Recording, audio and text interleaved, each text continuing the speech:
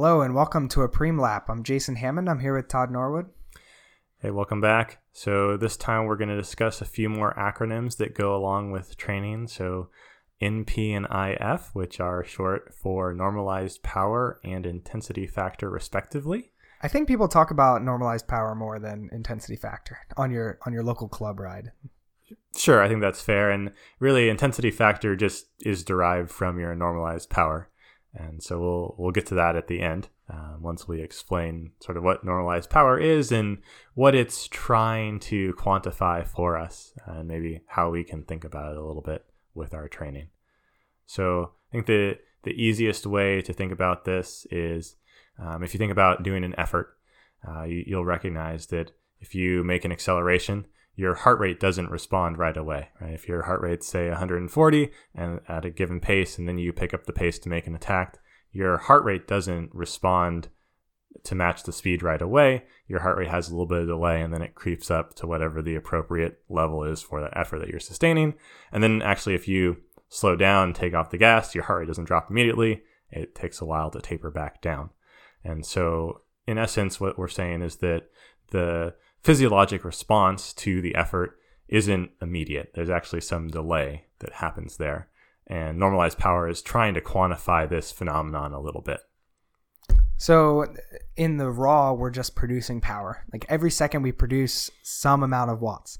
But if we produce that amount of watts after resting for a minute, it's a very different physiological response to if we produce that watts after doing a 5-minute full gas effort. And so normalized power tries to do a better job than just taking the raw power numbers at describing how our body is responding to that effort. And what the physiologic load is associated with that effort. I think that's a perfect example. If you think about maybe doing sprint intervals, right? If you start from zero, you start from having rested an appropriate long time in between your sprint intervals, you can do pretty well. You can put out pretty high peak power. But if I ask you to put out the same peak power after you've been riding at threshold for 5 minutes, that's a different discussion, and that's different physiology. So this is where normalized power kind of comes in and tries to help us, understand what's going on more so than just the raw average power there.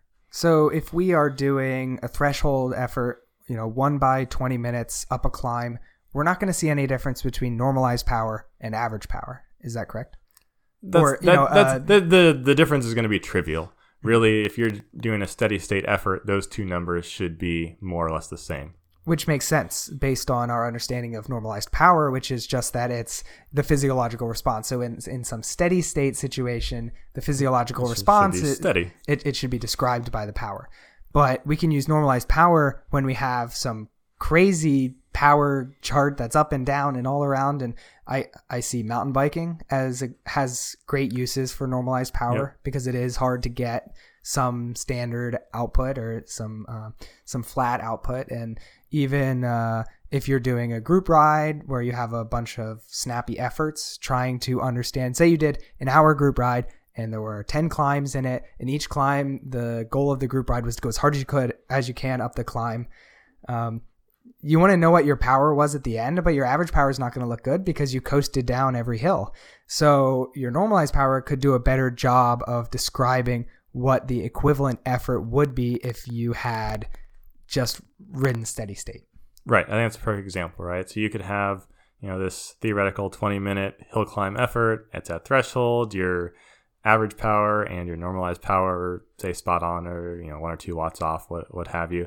But then you have this hilly effort where you're going hard and then you're recovering and hey, your watts up each hill are maybe 1.25 or 1.5 times your threshold, and going down it's like 0. So now if you had a ridden steady state for an hour, what effect would that have been physiologically? Well, maybe it's 80% or 90% of your threshold.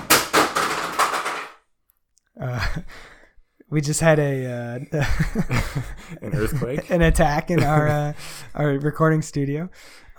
So I guess if to help you on your club rides to deal with your co-riders who are trying to one-up you by saying their normalized power, the way to understand it is if their normalized power is high, it probably means they did a variable effort that ended up being the equivalent of a pretty hard steady state effort. So you don't actually know how hard they went. You don't know the intervals or anything. You just know it's the equivalent of them doing threshold for an hour, them doing threshold for 40 minutes or something.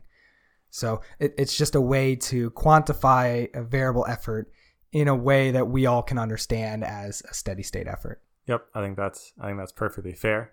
And then, so I guess we get to intensity factor, which is derived off of our normalized power. And so this is actually a fairly simple ratio. You're just looking at your normalized power compared to your FTP, right? And so if in our first scenario where you're riding a 20-minute effort at threshold up a hill, your normalized power is equal to your FTP. It's a fraction. It's equal to 1. All right, it's spot on. And then maybe where you're doing this hilly group ride, it's up and down. You have coasting down the hills, but you're going pretty hard up the hills. Let's say your threshold is 300, and let's say that your normalized power in that situation is 270. 270 over 300, it's 0.9. So that'll give you your intensity factor for that ride. And I would say this is mostly useful in reference to other rides that you've done. So intensity factor is a good way to say this crit was hard, this crit was easy, or this group ride was hard, this group ride was easy compared to each other. Or this training ride was hard, or wow, I trained really hard, and then compare it relatively, that race was actually quite easy compared to the train rides I'd done to prepare for it. Yeah, so it's more of a comparison tool, and that's why it's a ratio. The ratio gets rid of the units as just giving you some raw number that can be used as a comparison to other numbers. And it also gives you a little bit of a relative perspective over time as your fitness changes, right? Because if you change the denominator, if your FTP changes over time, then you can also appreciate whoa, when I did that race in the spring, that was actually really hard for me, but not only am I fitter, I worked way harder now that this other race was actually relatively easier because I was fitter, but my total power was maybe higher in that situation.